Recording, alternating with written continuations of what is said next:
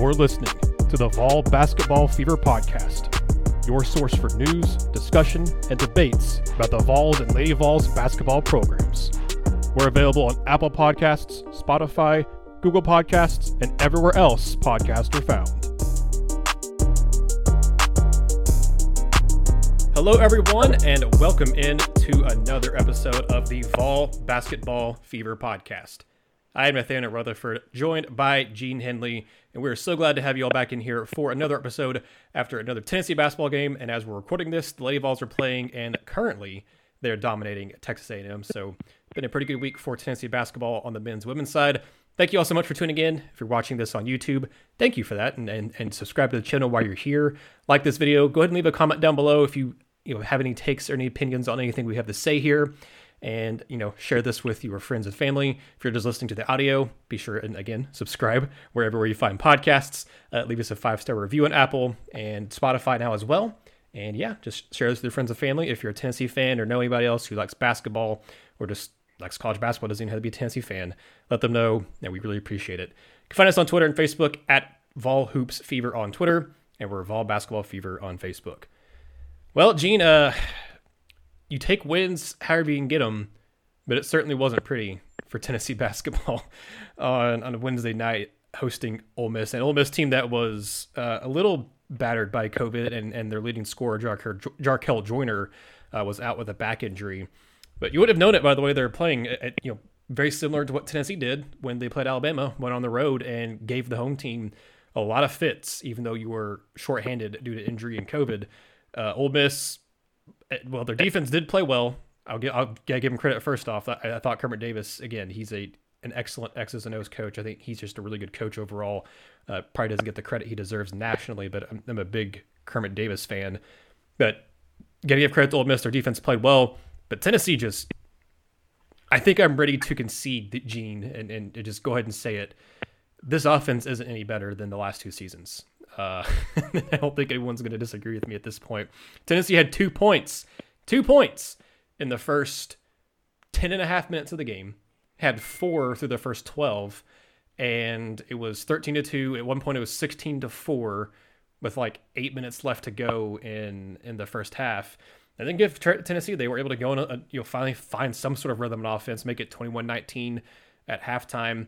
Tennessee comes back in the second half and finally does something on offense, just enough to get and fight and claw and scratch their way to overtime. And then in overtime, of course, Tennessee makes 5 of their 6 shots, scores 15 points in 5 minutes, something they could not have done in regulation, and win 66-60.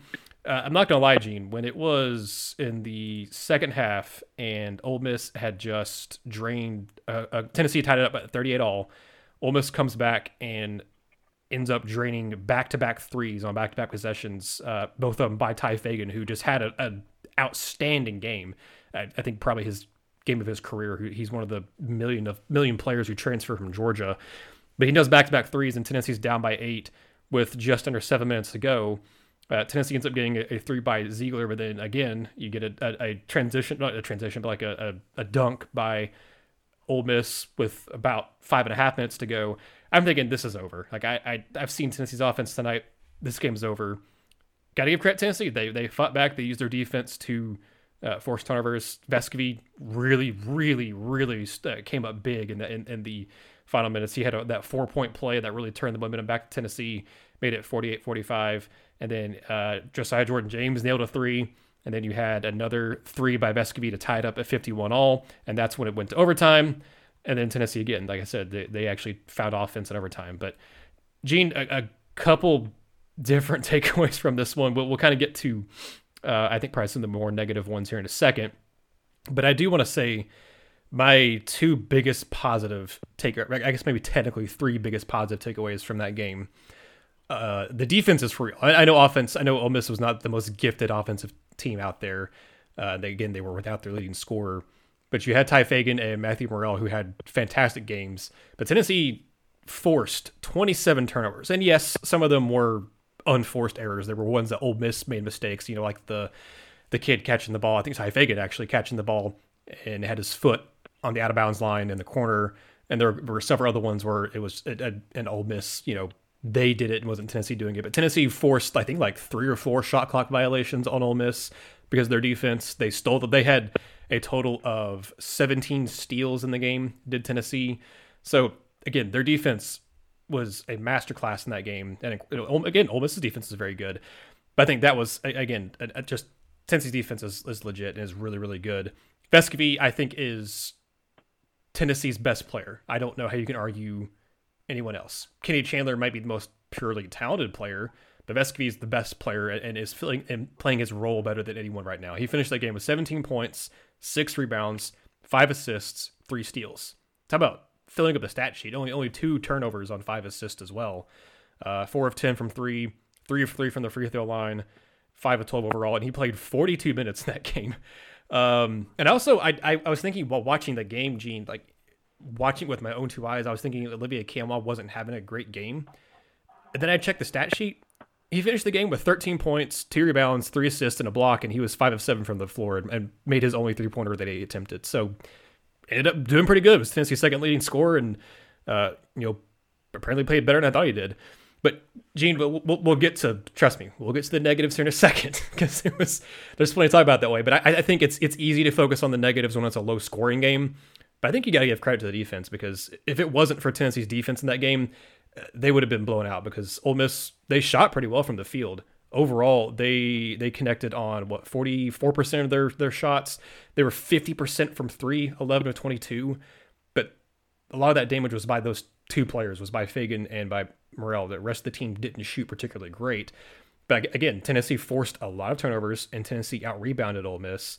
And especially on the offensive boards, Tennessee had a much, much better showing on the offensive boards and getting second-chance opportunities than Ole Miss. So we'll get to kind of the negative takeaways in a second. But because I think it's easy to dwell on that when it's a game that was 51-all at the end of regulation. But I got to give credit where credit's due. Tennessee's defense was stellar, and I think if we're going to see more offensive showings like this moving forward for Tennessee, it's important this defense shows up because defense travels for the most part. If your offense is off, if you have a really good defense, that travels and plays well. So I think Tennessee has a good bedrock foundation to rely upon. We'll talk about in a second if it's good enough with the way the offense is. But I just wanted to start with some positives first, Gene, kind of ease people into the transition into the more negative takes we're going to have here in a second. Right, and I like the fact that you use the word transition because I think that's one of the the main points I want to kind of point to. Mm-hmm. The 27 turnovers are great. It stinks that some of those turnovers were shot clock violations or stepping on the end line and things of that nature because guess what that means? Can't run. Yep. Like you get steals, you can turn those into baskets, and Tennessee likes to turn defense into offense. And they weren't really able to do that as much. Like the dead ball turnovers don't really benefit you offensively, and like they're still I think Tennessee's still trying to figure out what they're going to be offensively. But I mean, like you said it, man. Like defense, it travels, and like they're going to have the ability. Somebody tweeted at me this morning. And I just replied, but Tennessee's going to have a chance to win a lot of basketball games this year just simply because it's defense. And, they have better offensive players than they have had in the past couple of years. So there's, you'll have a game where a kid has a really sort of standout game. For instance, Vescovi last night, Fulkerson against Arizona, Chandler had a couple good games early, but but defense is what's going to carry this team, wherever they go in March, and they can just maybe piece together some offense. So, I said, I guess my biggest takeaway from it is just, Vescovi. You look at Vescovi's production, look at what he's been able to do. I've been more impressed this season by. It's kind of what I thought was going to happen too, but I've been so impressed by his willingness to just say, I don't care how close you are to me, I don't care how tightly guarded I am. If I can see the rim, that shot's going up. There's no better. like it's funny when people always try to suggest that Steph Curry is this just really calm, just humble player. Like there is no greater flex than doing some of the things that Steph Curry does in a game. Mm-hmm. There is no more confident player on the court than the player that looks at a guy who is inches away from it and says, "I'm still going to pull this in your face, and I'm going to be surprised when I miss it." And that's exactly what Vescovi is to me. And that's like when I watching him last week against Alabama, seeing what I saw of him last night. Like to your point earlier, I don't see how you can suggest that there's somebody on that team that's better. Everybody can have their suggestions. People can go to 24/7 Sports and tell me who was rated higher. I don't care. Vescovi is the best player on that team, and it's really not close. Like you see it. Like when you watch a game. Here's my question to anybody and everybody. When you watch the game, when you watch Tennessee play, who stands out? Because to me, it's that simple to me. Who stands out? Like, where do your eyes gravitate? To me, the eyes have never gravitated towards the point guard position because I don't see much difference between Chandler and Ziegler. Yeah, at least not like the big time games or SEC games. I would 100% agree with you. Yes, not to the point guard position. Yeah. I mean, I understand they've each had moments, and I get that. But no, this is positive segment. So, so like to me, when I've watched, especially the past few games, and yeah, some of it may be Fulkerson trying to knock rust off, Chandler trying to knock rust off, whatever you want to say. I don't care. To me, when I've watched that team play, the best player is Vescovi. Mm-hmm. I mean, anybody can argue the most important player. That's fine. Like I would say Josiah Jordan-James, and I would feel comfortable with that decision. But like that's a conversation people aren't quite willing to have. Also, remember, folks, he had 10 points, 8 rebounds last night. Yep. Like that will be what I would argue. And you brought up Olivier's numbers. Thought he had a pretty solid game. Chandler and Fulkerson, they're going to be fine. I'm not worried about that. But like I think the biggest takeaway is obviously the defense. You look what the defense has become. They forced all the turnovers. It's unfortunate that some of them were just your defense was so good that they couldn't get a shot off, and so therefore the ball comes back to you. And as they try to piece together this offense, the unfortunate thing is you have to take the ball out. And you can't just run and get layups and dunks and kind of get the crowd into it as well, because that's a rough, plodding sort of game. Like when Ole Miss shot the ball, they had a lot of success. Yep.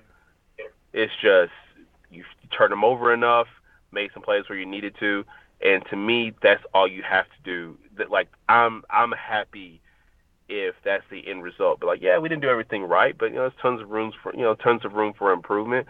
But, we got to win against a hungry SEC team that did have some good players. They just didn't maybe have some of their best. Right, yeah. And Ole Miss in this game only attempted 50 shots because, again, 27 turnovers was a big reason why. They only attempted 8 free throws, too.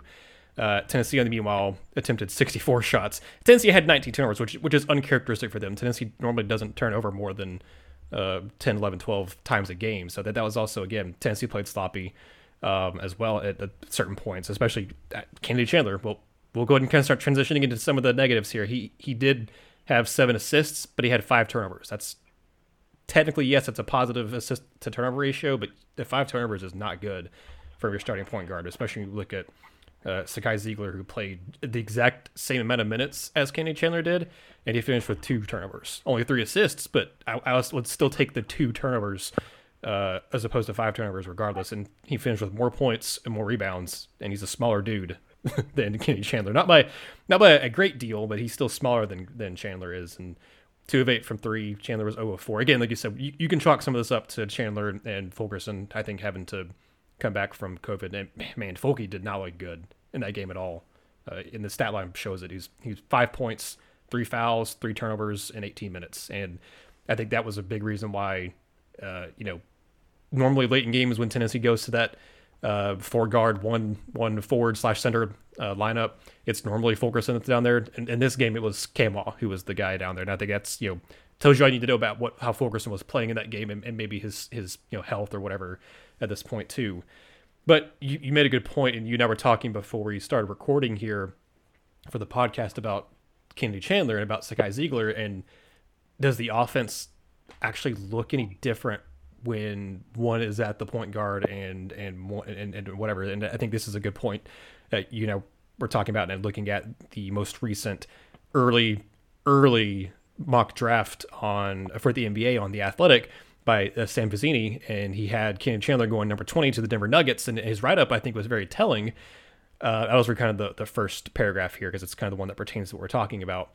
He says, I haven't loved what I've seen from Kennedy Chandler this year, despite his averaging 14 points and 5 assists with reasonable percentages. He has electric speed and can get into the paint, but I don't love the way he reads defenses when he gets there. He seems to not totally recognize exactly how defenders are playing him if they start to mix on-ball coverages. He's comfortable getting to his floater, but he rarely gets all the way to the rim to finish or draw fouls. He also has a bit of a propensity to over-dribble on the perimeter. I would agree with that. There isn't really much of a difference in the team's offensive efficiency when Chandler is on the court versus when Sakai Ziegler is backing him up. I think you can take that one of two ways to me, Gene. Either one, Tennessee got a really big steal with Sakai Ziegler, and he's playing to a 5-star level, and the fact you're not seeing much of a drop-off, which I do think Ziegler is a steal, and I think he has been playing exceptionally well and is a diamond in the rough. But I think it's maybe more of the second option, and that is that Chandler's he's not living up to the expectations. He's not playing badly, I don't think either. But I think to your point that I think you're hinting at, and what we were talking about before we hit record here, I think you can put it into words better. I might just go ahead and let you flow on this one, Gene, because I think to me what it says is that there's not a drop off, but it's because it's more of the system than it is the player. And I wonder what that says about this offense and its ability to truly evolve and be a high scoring offense. Because I think if that's the case, I mean, I don't know. I think you can probably put it in better words, but that's kind of what I was saying. Is like either it means that Ziegler is he's playing basically at a 5-star level, or basically playing at the same level as a 5-star, talent wise, or it means that this system is more what's in control rather than letting the players be the free flowing type of guys or whatever. And I think that's the case. I don't think these players, the young guys especially, are comfortable. Again, maybe it's because they're young too, but I don't know that they're super comfortable just kind of playing themselves. Because I think we've seen Kennedy Chandler have, like as Sam said, a propensity to over dribble on the perimeter, but I also think he cuts too deep when he's driving to the basket. I think he makes the decision to shoot or pass a fraction too late. And again, he's a young guard. He's a freshman. These are he's got plenty of room to improve, and I think he's still going to make to the NBA and things he can improve in the NBA. But we're not concerned with his NBA prowess right now. We're concerned with what he's doing at Tennessee, and he's making plenty of freshman mistakes that I think we expect him to make, but maybe not as many as he is making. All right, so I'm going to take you to, ironically, the 2019-20 season. I'm not doing it from a Tennessee perspective. I introduce you to the Golden State Warriors. And that was the year after Kevin Durant left. That was the first year that Klay Thompson, he had just torn his ACL. And so the Warriors basically had Draymond Green, Steph Curry, and a bunch of just guys. That season, they were 15-50. Now, Curry got hurt that year. That kind of changed some stuff, too. So last year happens. And, the Warriors go 39-33. And and people are just out here yelling, well, they stink. They're not, that's over. You look around, they don't have good whatever. They don't have good players. They stink now. So with those same players this year, 29-8. So why do I say that? Because what's happened is the players that they got 2 years ago, the Jordan Pooles, they brought back a guy like Iguodala, but anyways, just flow with me. they got some guys. The guys that came in 2 years ago when Clay and obviously Durant were gone. Clay was unavailable, Durant was gone. That was a system that those guys had to learn. And so, like, that's a system that's different, probably different than any other in the NBA. A lot of flowing, a lot of cutting. There's the whole Curry effect because you got to figure out where he's at all the times on the court. So why do I say that? Because 3 years ago, when Tennessee had one of the most prolific offenses in the country, that entire team came back from the year before. If you recall, that team the year before won 26 games. Unfortunately got beaten. What was it, the second round of the NCAA tournament? Yeah, by Chicago. the Cinderella Loyola Chicago. Yeah. Yeah. So that whole team came back, and that whole team became better offensively because they all had that off season to work together, to where they became one of the best offenses in the country in that 2018-2019 season, where they were consistently getting in the 80s against good teams. I mean, not just your average like East Tennessee State team, which is obviously a level below, but or just USC Upstate, whoever the case may be. Basically just look at the schedule and see the teams that Tennessee was really good against this year. Tennessee was good against all those teams 3 years ago. And so what I see, what's really been the struggle of the past couple of years is there's no continuity in the people that are in the system. There's Fulkerson, but his job is basically to just post up and hustle. You'll get a lot of points that way. I'm not about to dispute his ability as a player. Anybody that's listened to this podcast knows that I will wave the pom-pom for John Fulkerson, the player, long before I ever wave the pom-pom for John Fulkerson, the person. And I think he's a great person. I just think he's a completely underrated player. So, like, aside from that, everybody is a bunch of new pieces. I mean, Vescovi comes in January of a couple years ago. You got Josiah Jordan-James is a different piece. So when I look at the point guard position, I look at two guys who, how can I frame this right? I look at two guys, like, I don't think that the star ranking matters, and that's why I hate the fact that people get stars attached to them, and that's supposed to mean something more than what it is. Like, at the end of the day, like, you're talking about a kid in Chandler who is an extreme, like, you're seeing the talent, and star rankings usually mean talent, not how good of a basketball player you are. Like, the kid's flawed. Like, everything that I read in that Vicini report is stuff that I saw. It's stuff that if y'all listened to our podcast last week, we talked about last week. Like, there are things that you watch, and it's like, okay, I mean, he's extremely talented. He's extremely quick. He's very hard to stay in front of. That goes without question. But then you see, like, the end of the Arizona game, where he takes an ill-advised shot that Fulkerson bails him out on at the end with the three-point play. Well, the layup and the foul. He didn't make the free throw. Like, you see so many things, and five-star ranking doesn't mean that you're one of the 10. I understand it. Your potential suggests that you're supposed to be that. But you also got to understand, like, where you're going. You're going to a system where Rick Barnes is great for guards, but you're going to play his way. There's probably a lot of places that maybe a Kennedy Chandler could have gone, and maybe he looks different. But, like, when you look at the success that Rick Barnes can kind of point to with his working with point guards, I don't understand, like, why you can't just, like, fall in line. Ziegler's fallen in line, probably a little bit faster than Chandler has. And look, there are just some things that maybe Ziegler just understands in terms of the feel of the game. And I've watched games. That kid's made mistakes too. But there's just some things that maybe he understands within the feel of the game where he's not out there, like, he doesn't have the same mentality with the ball in his hand that Chandler has. Like, Ziegler's like, I'm going to attack the basket, but, I mean, I think after he got his shot blocked a number of times, against Alabama, I mean, he's not going to back down. Nope.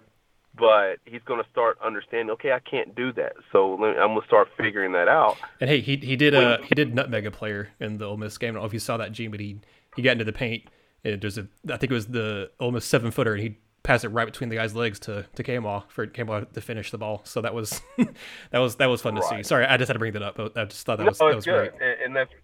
But the other side of that, when we talk about the point guard play, is when you've been impossible to, as hard to guard as Kennedy Chandler has been his entire life, you don't learn another way to play because nobody can stop you. And I don't think that has to be considered. Like if you were completely unguardable with the ball in your hands, why would you have? What do you mean somebody can stop me? What do you mean I have to pass the ball out when I get to the rim? What are you talking about? Like, I've been doing this my whole life. I've been getting to the rim and dunking on kids and, making layups and all this, that. Like, you have to learn. After a while, I mean, look, your best players, when things have come so easy for them in life, then all of a sudden they have to start adjusting because those things that came easy in life no longer come easy. That's when you start to see the adjustment. So I wouldn't be surprised if over the next couple months we see a different adjustment in Chandler's game. Like, for Tennessee to be good, they need him to make those adjustments because, like, the book is out on him. Like, man, let that kid get to the lane and just don't jump. Like, let that kid. He's quick. He'll get to the lane. Just, make him make decisions when he gets into the lane. Like, the book is out on him. Like, that's not, like, if you don't think somebody like Will Wade on this Saturday as we kind of transition is going to kind of have, something in place for the Chandler kid, then, like, yeah, I mean, but that's a program that I don't know how good LSU is. I don't have a clue. I know that's always a good game between those two teams. Ever since Wade got to LSU and Barnes was been at Tennessee, I know that's always been a competitive game. And it's been a while. I don't remember, but when was the last time Tennessee beat LSU? Has Wade lost to them? I'm assuming early on. Yeah. I feel like, it has to be. I'm going to look it up really quick. That's a really good question. Maybe that 17-18 season. I'm not even sure if he was there at that point. Let's see what the history. No, 17-18 he was there because I'm sorry. Okay, yeah, Tennessee's last win was it was January 31st, 2018 in Knoxville, 84-61. His first season. Okay, so his first season at LSU. Yeah, and UT hasn't won at Baton Rouge, which is what they're playing this weekend, since 2015. Right. So I just wonder, like, how quickly can Chandler adjust to how he's being played? Because it's real easy. It's real easy to have success when nobody has a book on you. I mean, case in point, look at, as we bring up LSU, look at what Vescovi did the very first game that he showed up against. That was against LSU. And, after that game was over, I'm pretty sure it was 18 points. I know he had 9 turnovers. I think he had 4 or 5 assists. I think he had a few assists in that game as well.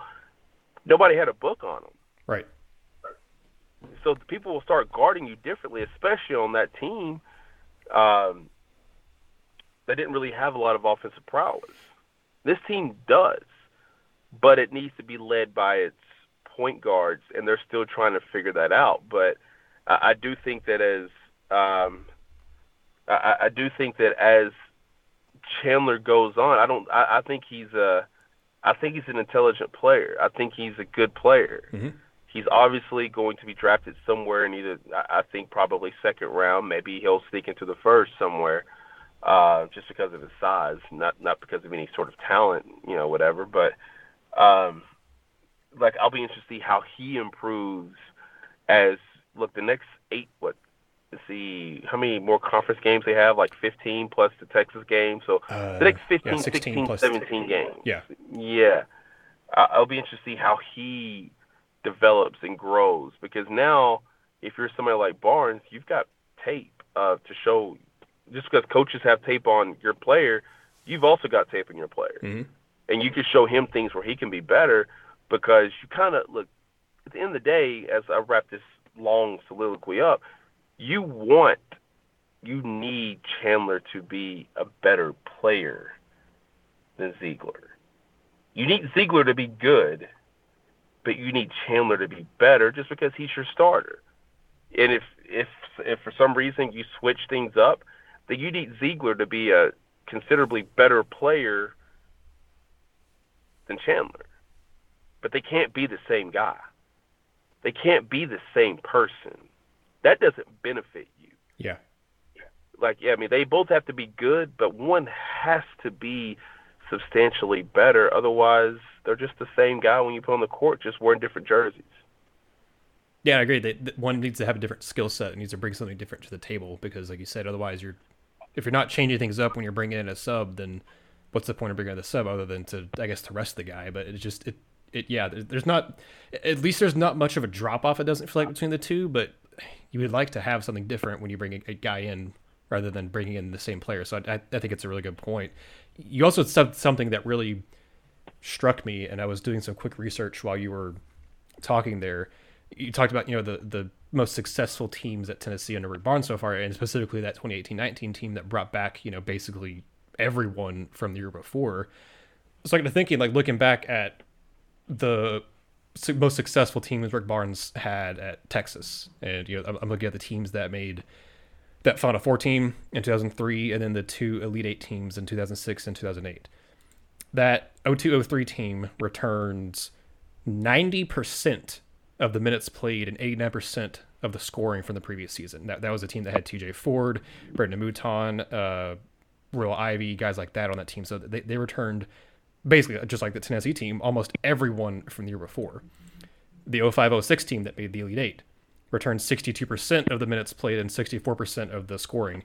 It had PJ Tucker, Marcus Aldridge, Daniel Gibson. So again, those guys were really good as freshmen, but they came back and played a second and third year at Texas. And again, 62%, so almost 2/3 of your minutes and scoring from the previous year. The 2007-8 team that made the Elite Eight, 75.8% of the minutes and 64% of the scoring. That was a DJ Augustine, Damian James, and a sophomore Dexter Pittman on that team as well. And also AJ Abrams was on that team. I can't forget him.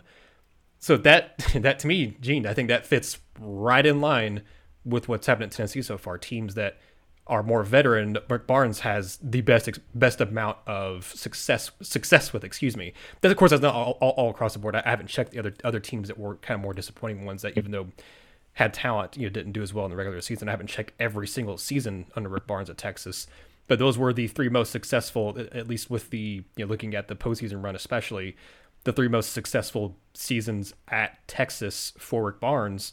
And there are probably three of the more experienced teams he had. And you look at Tennessee, that 17-18 team that won the regular season, or a share of the SEC regular season, had almost 6%. It was 58.7% of the minutes played and 61% of the scoring returning from that previous year. So we had a sophomore Grant Williams, a junior Admiral Schofield, sophomore Jordan Bone, sophomores Lamonte Turner and Jordan Bowden, a junior Kyle Alexander. But then you look at that 18-19 team, and very much like that 02-03 Texas team that made to the Final Four, Tennessee had 87% of the minutes minutes played from the previous season returning, and basically 90% of the scoring is 89.8. So 90% of the scoring returning from the previous year. Again, you had very little roster turnover between that 17-18 team and 18-19. This year, from last year for Tennessee, from the roster from last season, Tennessee returned 56.3% of the minutes and 53.6% of the scoring. So, a little over half. It's not awful, and especially in this day and age of college basketball, it feels like that's probably a somewhat more veteran team than a lot of teams out there. But again, that's not the type of teams that Rick Barnes generally has had the most success with, from just the quick amount of research I was able to do. Because I thought what you said really struck me. I thought, that's a good point. I wonder how his teams at Texas were. Come to find out, his three best teams at Texas were all very veteran laden, or at least guys that were, if they were really good as freshmen, they returned to sophomores. So, I do that with what you will, Gene. But I think that's a point that I hadn't really thought about a ton until just now, that Tennessee did return guys from last year, but they also, we talked about this in the preseason, They return key players like Fulkerson, Vescovy, Josiah Jordan James, and those guys. But they also had a lot of new, especially for the bench. And yeah, you're starting a new guy with Kennedy Chandler. And Camwa's a new starter, but he's been there at least. He's been there for a couple seasons, but hasn't been a big time contributor. But man, your bench is almost all new players. You're looking at for Tennessee this year. Your bench players have been Justin Powell, who's a transfer, Sakai Ziegler, who's a freshman, Brendan Huntley Hatfield, who's a freshman, Victor Bailey. I guess he's been kind of a starter, kind of a backup. He's your lone veteran, like true veteran bench player. I guess you count Urosh too. But Bailey, to our point from last episode, we said we want to see more Justin Powell. Powell played 22 minutes and Bailey played 2 against Ole Miss. So I don't really think you can count him if he's only playing 2 minutes in a game. But again, most of your players, Jeremiah Mashak's a freshman, and he's starting to see his minutes increase too. A lot of your bench players with Tennessee are young guys or new guys to the team. It's been Bailey and Urosh are your 2 returning guys that have been your main bench guys. And again, they don't really average that many minutes per game now. So I think that's why I wonder if this team, do they gel more as the season goes on because they're fairly young and new, or is this just kind of what we're going to see for the rest of the year? All right. So to further that point, I mean, Olivier, this wasn't his role from last year. Let's be clear. Like, I mean, anybody knows, I mean, we all know Olivier was one of those kids who was trying to find his way in this program for 2 seasons. And it appears as though he seems to be starting, he seems to have found his footing. But like, look, I'm big on new experiences. Like, I've seen teams that have been thrown, I've covered teams that have been, I don't want to say thrown together, but they've had a lot of new pieces that come into play. And then all of a sudden, you know, like they may surprise, they may look really good in the regular season, but then guess what? Here comes the tournament or whatever, the conference tournament, the postseason tournament, and they look lost. I covered a UTC team that was second in its, coached by Will Wade, ironically, that finished second in the league and was a very trendy pick to win the tournament and got beat by a 10 seed in the first game of its conference tournament. And it was a lot of new bodies trying to figure stuff out. Like, March is a different, you know, intensity level. It's a different mentality that you have to have as you take it to the game. And they didn't understand that. Ironically, Will leaves and takes the VCU job. He's replaced by a guy named Matt McCall, who's now at UMass, who in Matt's first year, that same exact team won 29 games and won the conference championship, went on the road and won a number of key games. Like, there's something to be said for having been in the program for a number of years and having played a similar role to what you're being asked to play for a number of years. Like, Tennessee has that with a few guys. Vescovi's pretty much being asked to do what he was being asked to do. I mean, I guess Josiah, just go out there and just make plays. You know, Fulkerson, just be you. You know, beyond that, you know, Urosh, like there's not that many guys. And it's funny about you brought up the point about all the returning production because, you know, I'm big on the experienced players that return, guys who've been through it that return. And I remember right at the start of COVID in 2020, I wrote a story on how, you know, the importance of Victor Bailey in a playoff push or tournament push. That obviously has not worked out. It made sense to me at the time when I wrote it because, to me, like, if you're a junior or a senior or whatever in a program and you've had, you know what it takes to win in March. And look, Bailey had played on 2 teams at Oregon that had played in the postseason. It made sense to me that this kid could be the key to a postseason run. And look, he still could be. I mean, he still could be. Like, if Powell can't consistently figure out how to play defense, because, like, it could be very easy to focus so much on the defense that now your offense starts sliding because you're so paranoid about your defense that you don't even worry too much about the offensive side, And so that starts to slip. And like this, like it's a frustrating time if you're a kid like Powell because, and I don't mean that like towards anybody. Like he's looking for a way to play. How do you play? At Tennessee, you play defense. But hey, you don't let that offense suffer. But you got to play defense. Hey, you look good on offense, but you got lost 3 times with defense, so I can't play you. Okay, now your defense is starting to look up. Now we need you to hit shots, and it can be tiresome. It can be tiresome for a younger player. He's going to figure it out. He's going to be fine. I'm just speaking of where he's at right now.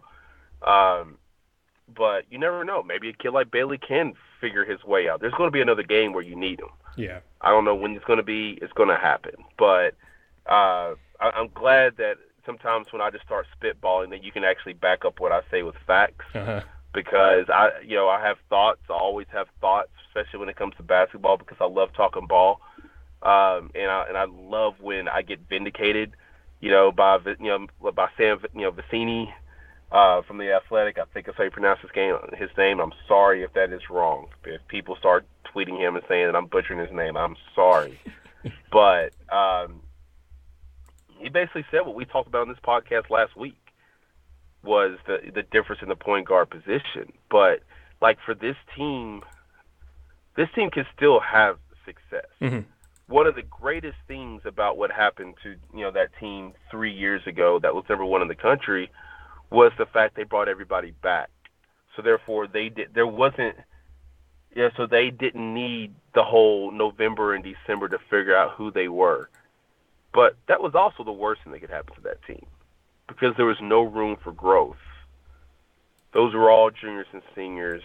They weren't going to get better as a team because they were already great as a team. So when you see them beat Gonzaga and everybody's excited, they're number 1 in the country and they're winning games, and they're beating Georgia by 78 points, and they're winning other games, and Jordan Bone plays well against South Carolina. They're winning all these games. Like, they're not getting better. They're just good. And there's a difference there. I think this team can get a lot better. Is their peak better than that team? I don't know. I can't answer that. But one difference between this team and maybe that team from a few years ago is this team can get better in so many ways. Like all the guys, you take out Vescovi, and I'm sorry, not Vescovi. You take out Fulkerson and I guess perhaps Vescovi, so many of the players on that team can get so much better. And that has to be exciting. Like if you're going to take a positive approach to this, that has to be the approach, is that there's still so much room for improvement for this team.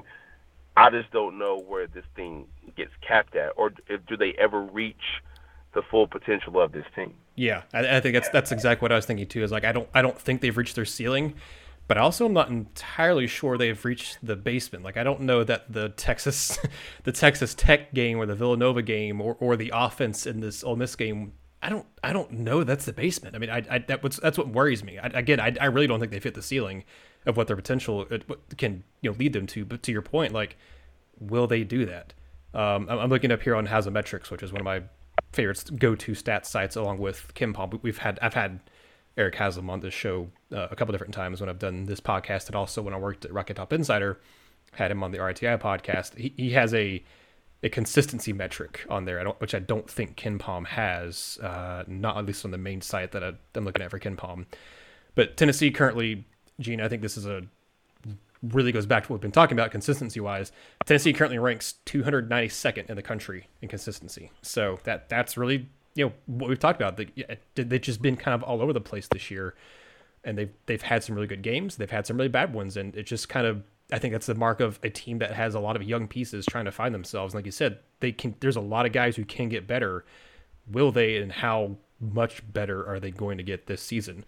But you talked about just now, oh goodness, I just looked at their the average rank away from home. Tennessee ranks 340th. They've been awful on the road. And speaking of which, Tennessee is about to go on the road to play LSU. Like I said, a place they haven't won at since 2015.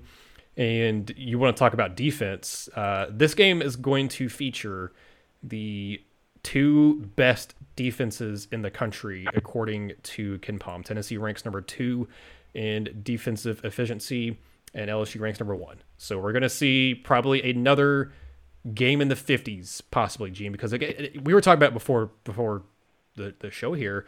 It's weird because you see the defensive numbers of LSU and Tennessee, and you kind of see them both offensively. They're very similar with their per game averages. Tennessee averages 76.6 points per game and allows 60.4. LSU averages 76.8. So like literally basically averaging the same amount of points per game, and they're giving up 55.6. So again, they're very similar in their per game averages in that respect. But Tennessee's going down to a place where they've had very little luck against a coach who they've had very little luck against. And LSU, I think, is a slight paper tiger right now with the record. They're 13-1, but they've not played a ton of great competition. They lost in a bad way on the road against Auburn, but they did just beat Kentucky at home in a game that had a wild ending sequence in the last 30 seconds of that game. But they've not beaten a ton of incredible teams. They do have a win against Belmont, which Belmont's a really good, mid-major team. They beat Penn State and they beat Wake Forest in terms of, high major teams. They beat Georgia Tech. Not like a murderer's row of non-conference. They've beaten Louisiana Monroe, Texas State, Liberty, McNeese State, Ohio, Northwestern State, and Louisiana Tech, Lipscomb. So again, they didn't have a strong non-conference slate of games. And in fact, I'm looking at KenPom right now. Their adjusted non-conference strength of the schedule ranks 197th. So not great. But again, they still are I think they are still a very solid team, and a team that I don't feel great about Tennessee winning. We can preview here a little bit, Gene, but I just think this game sets up to be a game where it's low scoring. I don't feel great about it because of the way Tennessee's offense is played. But again, LSU, looking at their offense against high major teams, they scored 65 against Kentucky, 55 against Auburn, 69 against Georgia Tech, 75 against Wake Forest, and 68 against Penn State. So, taking out the games against the Sun Belts and the Southlands and the MACs, looking at their games against Big Ten, ACC, and SEC opponents, they're not averaging enough points either. So that's why I think this game could be a lot like Texas Tech, or could be a lot like Ole Miss. I just think it's going to be another low score. I don't think I actually finished what I thought earlier when I was talking about why it was kind of surprising about their numbers. I didn't finish my point. I got distracted. But we're talking about how like their defensive efficiency is so good, but their offensive efficiency is actually not that bad. And both teams actually like to run and kind of get transitioned offense with a hand, because Tennessee's tempo on KenPom currently ranks 86th and LSU's ranks 52nd. Sorry. So they're both like to run a lot, and they both like to kind of push pace when they can.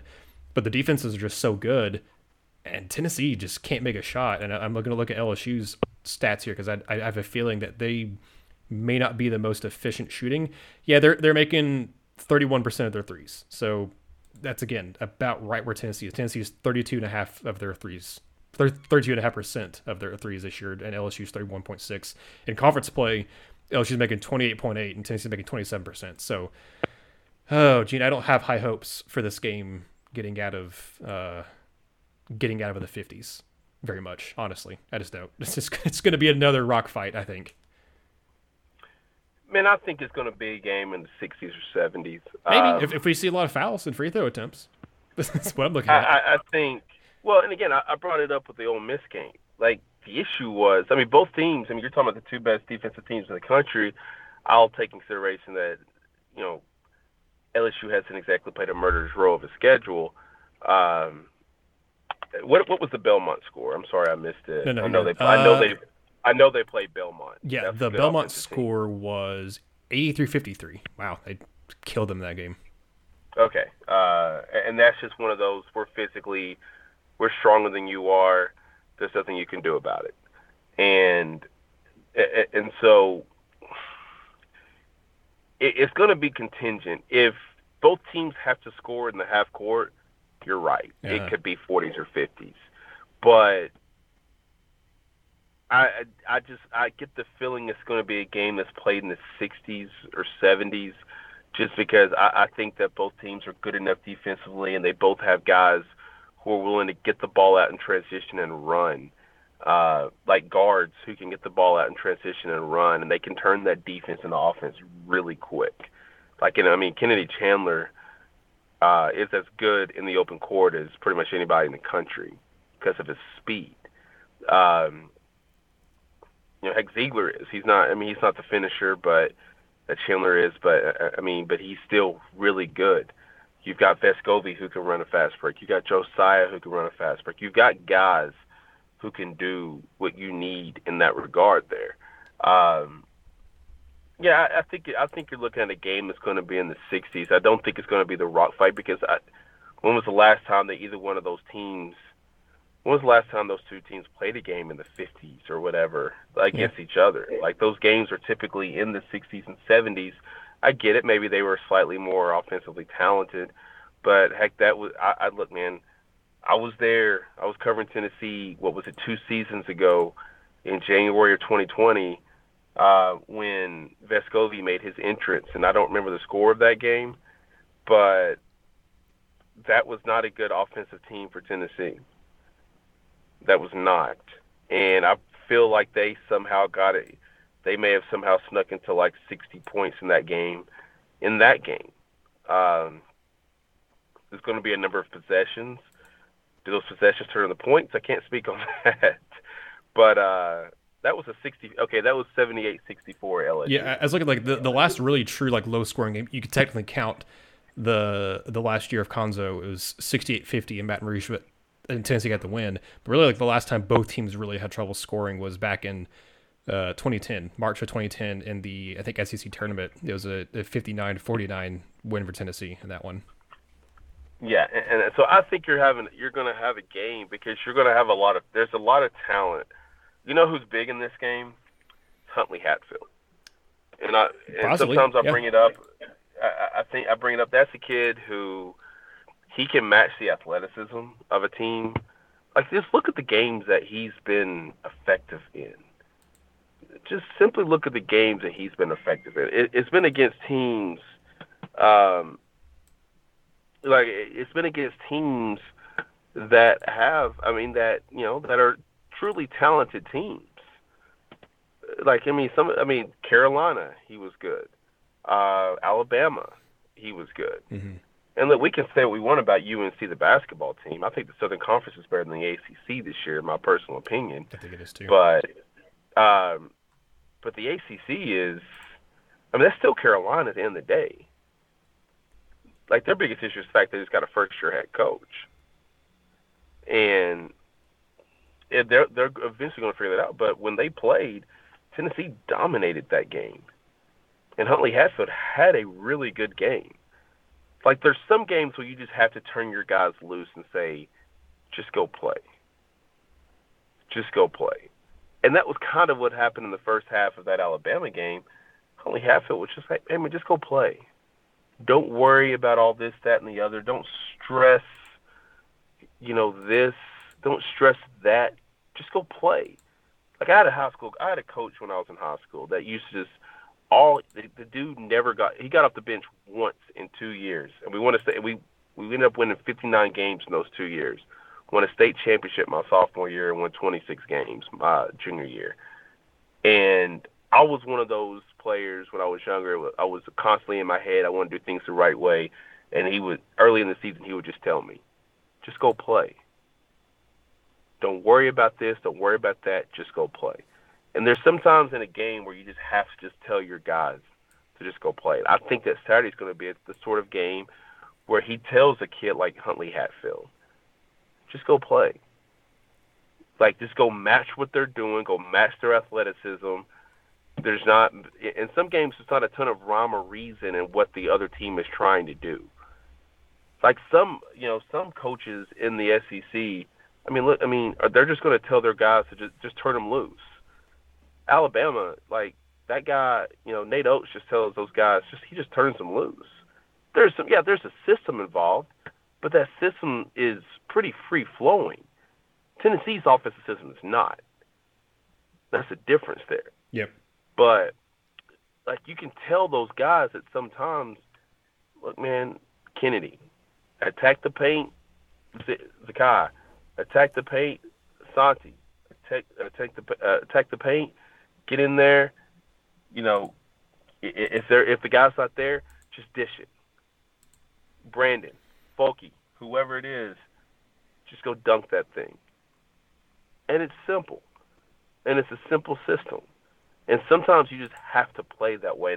So I think that this could be, I don't want to say the coming out game for like a Huntley Hatfield, but I think that early in the game, I've got a couple things going on Saturday, so I probably won't be able to see it live. I'll have to turn around and look at it later. It's a 6:00 game. Y'all probably see it a little bit later, maybe on Sunday. I'll look on my Twitter feed, and I'll just have like I'll have a slight smile because I'll see some people talking about this is the Huntley Hatfield that we've been wanting to see, or something along those lines. Because like those first half minutes are huge, and if he does everything he's supposed to do in the first half, if he can, if he can match that in the second half, you may slowly start to see the player that everybody was talking about early in the season. But I think this is a game that's going to be in the 60s. I think it's going to be maybe up and down. Now, both teams, I think, are kind of offensively challenged. I've got a friend who played at LSU a while back, and he was texting me in the preseason telling me that he didn't think this team was going to be very good personally. So it's funny that they're 21 in the country now. But I think that this is the sort of game where the two teams can kind of go up and down and back and forth. And that's the sort of game where you just turn some of your athletes loose and just let them play. So I think it'll be a little bit more higher scoring than you think, Nathaniel. I truly do. I'm not here to predict winners or losers, but I do think it's going to be a really good game. You were mentioning earlier, we were talking about kind of how the tempo. You mentioned them being a more free flow offense. If this a website I just found, if it's not lying to me, it's a website called Hoop Math. So if it's not lying to me, it's a place that likes to apparently compile basketball play-by-play statistics and looking at the offense of this current season. LSU currently ranks 72nd, so it's top 100, which in college basketball is pretty good. 72nd in percentage of shots in transition. The percentage of the shots in transition this year have been 27.4. So they do get a lot of shots in transition. Conversely, Tennessee ranks like 130 something, I think, 137. They with 25.3% of their shots in transition. I'll look up the transition effective field goal percentage. I feel like LSU was pretty high up there, if I remember seeing it correctly.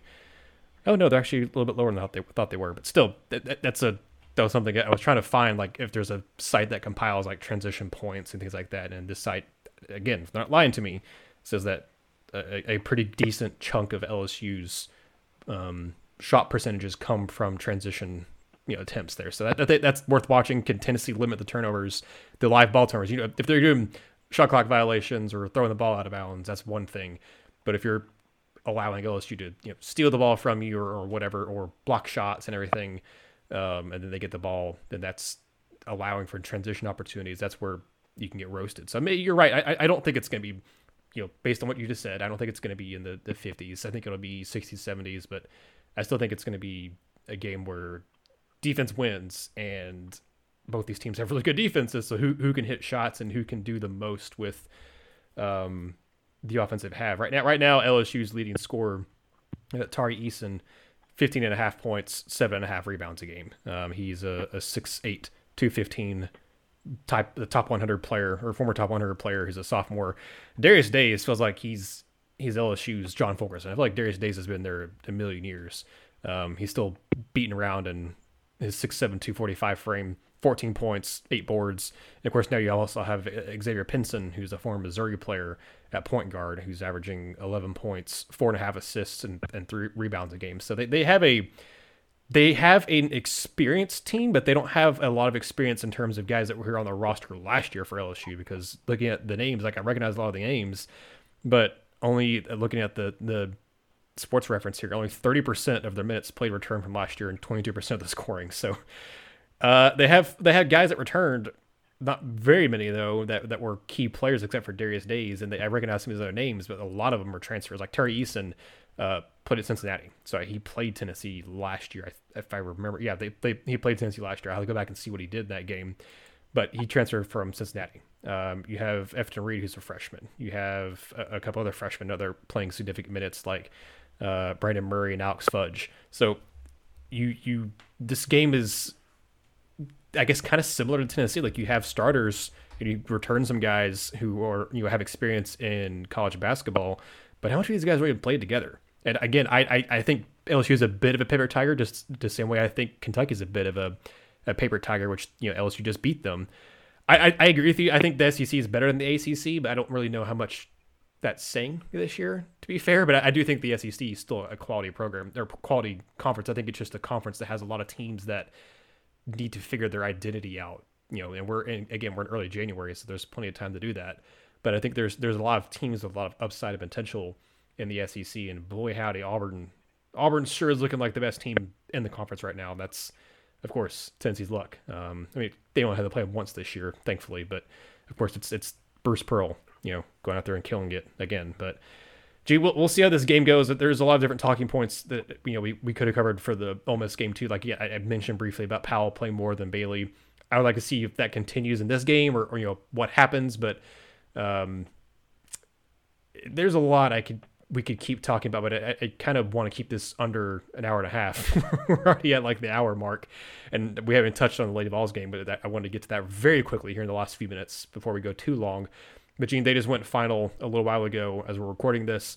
A very dominating win for Lady Vols. They trailed 21-20 after the first quarter, Gene, and they went on to allow a grand total of 24 points the rest of the game, and they won 73-45. Jordan Horston goes out and gets a double-double, 18 points, 13 rebounds, 4 assists, only 1 turnover.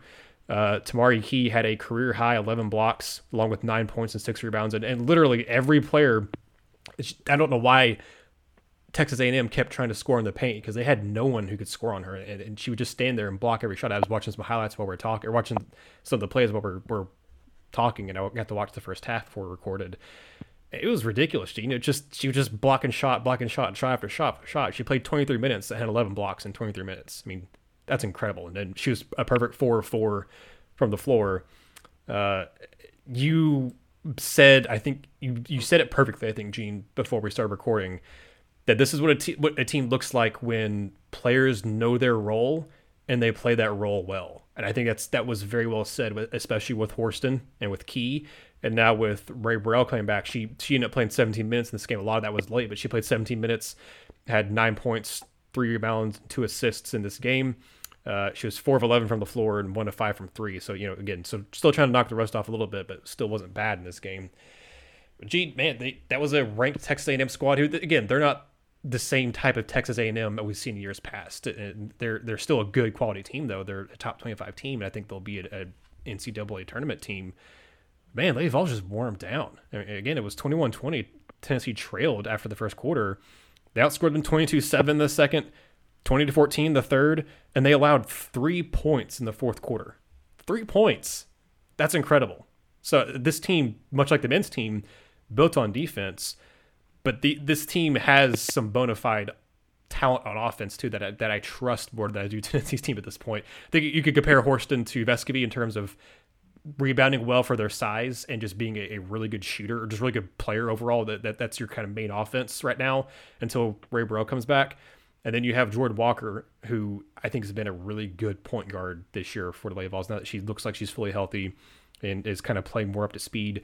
Alexis Dye has been playing her role very well. She had 6 points, 7 boards in this game, 3 assists as well. I mean, Gene, this is just a team that is really kind of rolling on all cylinders. And I like the men's team, I don't think they've hit their ceiling yet because they've been playing without Ray Burrell, and she's just now coming back. And I think that her coming back is just added what this team has been missing, and that's a opening up the offense a little more. They've been able to score 70 points in the 2 games that she's played, and they hadn't done that a whole lot before she came back and has been eligible here. So, we can just wrap up the show, talk about that a little bit, because I think that, man, that was an impressive win. Again, I think A&M is not as good as they have been, but they're still a top, 40 type of team, and Lady Vols just laid a smackdown on them at home. Yeah, I kind of laughed when I was looking over the stats because I looked at the scoring and the shots, and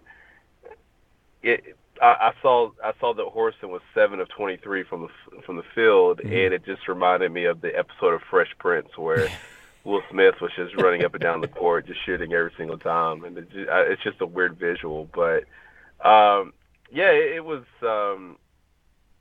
obviously start to finish a really dominating win over a top 25 team, and and sometimes unfortunately in women's basketball it's a case of 25 teams that need to be ranked. Yeah. You have to rank 25. There may not always be 25 rankable teams, but yeah, I mean, like, that was a really good win. I mean, anytime that your players can do exactly what their roles are, then you're going to be good. Anytime that everybody understands what they're being asked to do. And look, this wasn't even a good game for them when they won by 30. I mean, if you just look at some of the things that happened, I mean, the problem was A&M just couldn't score because Key was blocking everything. When she didn't, Horston was blocking it. 14 block shots. I mean, it's got to be close to some sort of record against some sort of quality opponent. I get it. You could probably block 20 shots against UTC or whatever, but like, man, to block 14 shots against a team the caliber a top 25 opponent, like, when you do stuff matters to me specifically. Yes, right. Yes. And when you do stuff, and in a high-profile game that was nationally televised, and Tamari Key has a block party, Horston knocks some of the rust off. She's going to get better. I mean, I was obviously joking about the whole Will Smith stuff, but I mean, look, 7 of 23 is 7 of 23, and look, I think that they're a little bit. I don't know. Look, I'll say it because nobody else is going to say it. I don't know what they are offensively. I think there's a lot more similarities between the men and the women than we want to give credit to. But when you look at just that Lady Vols team, like, if we're going to talk about them, let's talk about them. Like, they scored 73 points on 74 shots. Yeah, I didn't pay attention to that. You're right. They did, though. Yeah, like, there are still things, and even when Burrell gets settled back in, because that's your scorer. When I watched them play, I went and saw them play against UTC last week. When I watched them play, one of the first things I really realized was there's somebody that has to do the work to get a lot of these other players' shots. Now, Horston wasn't available that game, but she's the person who, look, like, the 23 shots will go down. Like, I'm not concerned about that. But, like, there's a person, be it Walker, be it Miles, be it Horston, even Burrell, when she fully gets back in the mix, they're going to have to create those shots for other people because they got a lot of people whose primary goal, whose offensive production is predicated off of somebody doing all the work for them. They just kind of get to profit at the end. I think they're fine. I think defensively they're elite. Offensively, they'll figure some stuff out. They are who they are. I think Burrell's obviously a talented offensive player. I think Horston is uber talented. I don't think people appreciate how good of a player that she truly, truly is. Like, that's not a team that has a ton of offensive talent. It's not. And for her to kind of keep things afloat when Burrell wasn't there, like what she did when Burrell left, I don't think people understand how impressive that was. I mean, it wasn't like Burrell. I mean, they had just barely started the season. Like, this is when you start to see a little bit more about what this Tennessee team is, because Burrell played, 15 minutes? Mm-hmm. 15, 20 minutes before she got hurt. And so she's trying to knock some stuff off. Like, we still haven't seen what this team is going to look like when it meshes together. But even with that being said, everybody on that team knows what they're being asked to do. Everybody, from Horston to Saunders, and everybody in between. They all know when they get on the court what they need to do. And that's nothing but coaching right there. That is nothing but what Kelly Harper's been able to do to get those people, and her staff have been able to do to get every player on that team to understand their role. Like, they're all good. I was impressed, especially by how badly they beat down that team, how they dominated defensively, how they controlled every aspect of that game. They'll get better offensively. I think they kind of are what they are offensively, which is not elite, but they're good. Horse is a great player. They'll figure all this other stuff out, man. And, of course, Key blocks everything. Yeah, I think if there was a type of Kim Hom stuff for women's game, which I think there is her hoop stats, but I'm not a subscriber to it. I probably should. But I feel like Tennessee would have the number one, like, easily defensive efficiency in women's basketball right now. I can't think of a team that would be better than them. You brought up about Tamari Key's 11 blocks. It's actually the second most in a game period in Lady Vol history. The single game record is Kelly Kane back in 2010 against LSU. So again, against the SEC school. So that's Lady Vols, like you said, it matters when you do it. The teams, Tamari Key has number 2, number 3, and number 4 most blocks in a single game. Tonight it was against Texas A&M. She had 10 against Florida. And as last season, I think she may have had, she had 10 this year too against, wasn't an SEC team though. And then she also had 9 against South Carolina. So all hers has been against SEC schools, and she had 7 against Kentucky a couple years ago too. So again, like you said, it matters. It matters more when you do it, who you do it against, and when you do it. Man, she hasn't just been doing it against the low teams. She's been doing it against these SEC teams and Power 5 teams too. Gene, if you had to guess, who's the who do you think is the career block leader for the Lady Vols? Brittany Jackson. No, I'm just playing. Wow.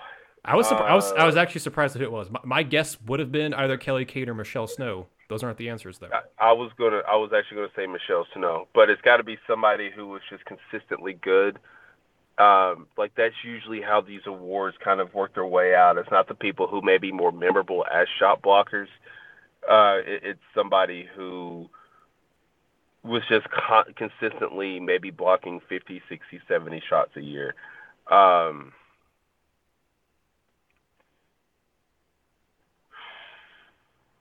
You got me, man. You got me. It's Candace. 275 in her career. Okay. And and what helps her out in that, again, I'm not surprised. Like, that's a player who plays from day one until the day she's done. But with her size and the fact she plays so many different positions, I'm not the least bit surprised that that's the answer. Because it's funny, I was actually thinking, I'm like, the way he's asking this question, it's got to be somebody like Shamika Holtzclaw, but Candace never popped up in my mind. But yeah, with her size at 6'3", with those long arms, and her ability to play so many different positions, I'm not the least bit surprised. Like, that's a credit to longevity, and a lot of awards are, a lot of school records are longevity records. Yeah, like, that's like this kid, like, I saw a kid from UTC. He set the 3-point record last night for UTC. Yeah, I saw that. He beat. He's been there since like the 80s. I'll just say, I think he's in his 6th year with the program. Okay, so he's focusing for UTC. Yeah, no, he redshirted Fulkerson's first year. Well, there you go. The year that he went to, the year that UTC went up there and played Tennessee. Well, I guess that was the 16-17 season. That was Fulkerson's true freshman year. This kid redshirted that year. The 2 kids that he beat, the kid that he beat out last night and the kid who's in 3rd place, they each played 2 years. Wow. And this kid's in his 5th year because of obviously the COVID year. He probably would have actually beat the record last year, but I think he missed a couple games, and so he beat it this year. But yeah, I mean, a lot of these awards are kind of longevity awards. So I'm not the least bit surprised because, like, you've got to play to set records. And Candace Parker was playing from the moment that she stepped on the moment that she was eligible to play for the University of Tennessee. I feel like I'm sorry if I forgot, but I feel like there was something that maybe messed up her first year. Maybe it's an injury or something, but from the moment she started playing for the Lady Vols, she was productive, and that shows it. Yeah, she had to redshirt her first season due to a knee injury that she suffered in a summer league game. That's a good memory there, Gene. I'd forget about that. It comes and goes, man. It really does. Yeah, don't forget she also won the WNBA Defensive Player of the Year in 2020. So I mean, yeah, that's just something that's carried over her entire career. She's just been a really good defensive player. She was a WNBA All Defensive Second Team a couple years as well. So I mean, she's just again always been just a really good defender. But yeah, I was a little surprised to see that she was the career blocks leader. Tamari's going to pass her. I mean, Tamari already has 64 this season, which is right outside the top 10 in a single season. They're not even halfway through the year. So Tamari's gonna break that record at some point here soon. She came into this year with 158 and is already over 200 in the season. So I mean, she may even break it this year. She's just having a phenomenal year as a shot blocker because she's taller than everybody else, and she's, I think, has started to develop more and is becoming more of the player that I think we thought she could be. And she's just a junior. Like, I was thinking, like, if she doesn't break it this year, she has a whole, assuming she stays healthy, she has a whole another year next year to get there. So anyway, I just wanted to go ahead. She could get that COVID. She could get that COVID year back too. She could just be a sophomore. That's true. It's hard to keep track of that. Let's be honest. Like, Tamara Key's not going to stay for 5 years. Nah. Like, that's a girl who needs to go make the money that she's going to make professionally, be it the WNBA, or overseas, or both, as a lot of players do. Like, that's not a player. I mean, look, if she loves Tennessee that much, so be it. But this is not a Fulkerson situation where you kind of realize that your career is, for the most part, done after your college career ends. Like, that girl's she's talented. She's elite defensively. She's a talented player, but she has an elite skill. And there's something to be said for that. Like, if you have an elite skill, that'll get you a long way in life. Be it like Steph Curry shooting threes, like Mutombo blocking shots. If you have Dennis Rodman with rebounds, if you have one elite skill, that'll keep you around a sport a little bit longer. You can make a lot of money with that elite skill if you realize that you have that skill. And she certainly has that with blocking shots. Yeah, that she does. Yeah. But I think that'll be where we go ahead and wrap up this podcast. We will have plenty to talk about in the coming days, again, as Tennessee goes to take on LSU this weekend, and then also Lady Vols take on Ole Miss this weekend. So it feels like Tennessee, both the men's and women's teams, are playing the same teams, like, very close to each other on the schedule. So Lady Vols will take on Ole Miss. Tennessee takes on LSU. A lot more faith in one of those teams winning than I do the other. It's not the men's team I have a lot of faith in. So we'll see what happens next time we talk, Gene. But thank you all for tuning in. Again, whether it's on YouTube, whether it's on your phone, on your computer, listening to a podcast, or technically watching the show on YouTube, however it is, thank you all so much. Be on the lookout. I'll have another Vol basketball fever breakdown for the LSU game. Didn't get one for Ole Miss. Just had family in town and stuff. Then also, again, ended up having Ole Miss having COVID stuff and everything. So I just didn't feel like whatever I was going to do was going to be, reflective of how that game was going to go. More or less may have been from my thoughts on it beforehand. But regardless, I'll have another one of those to give you some, a good kind of 10, 15 minute preview of what to expect for the Tennessee LSU game sometime probably Friday, before the tip-off on Saturday, for y'all to check it out kind of 24 hours before that. So, again, thank you all for listening. Like the video, subscribe to the YouTube, subscribe to the podcast. Signing off for Gene, I am Nathaniel, and this has been another episode of the Vol Basketball Fever Podcast. Thank you for listening to the Vol Basketball Fever Podcast. Subscribe to the show so you'll never miss another episode.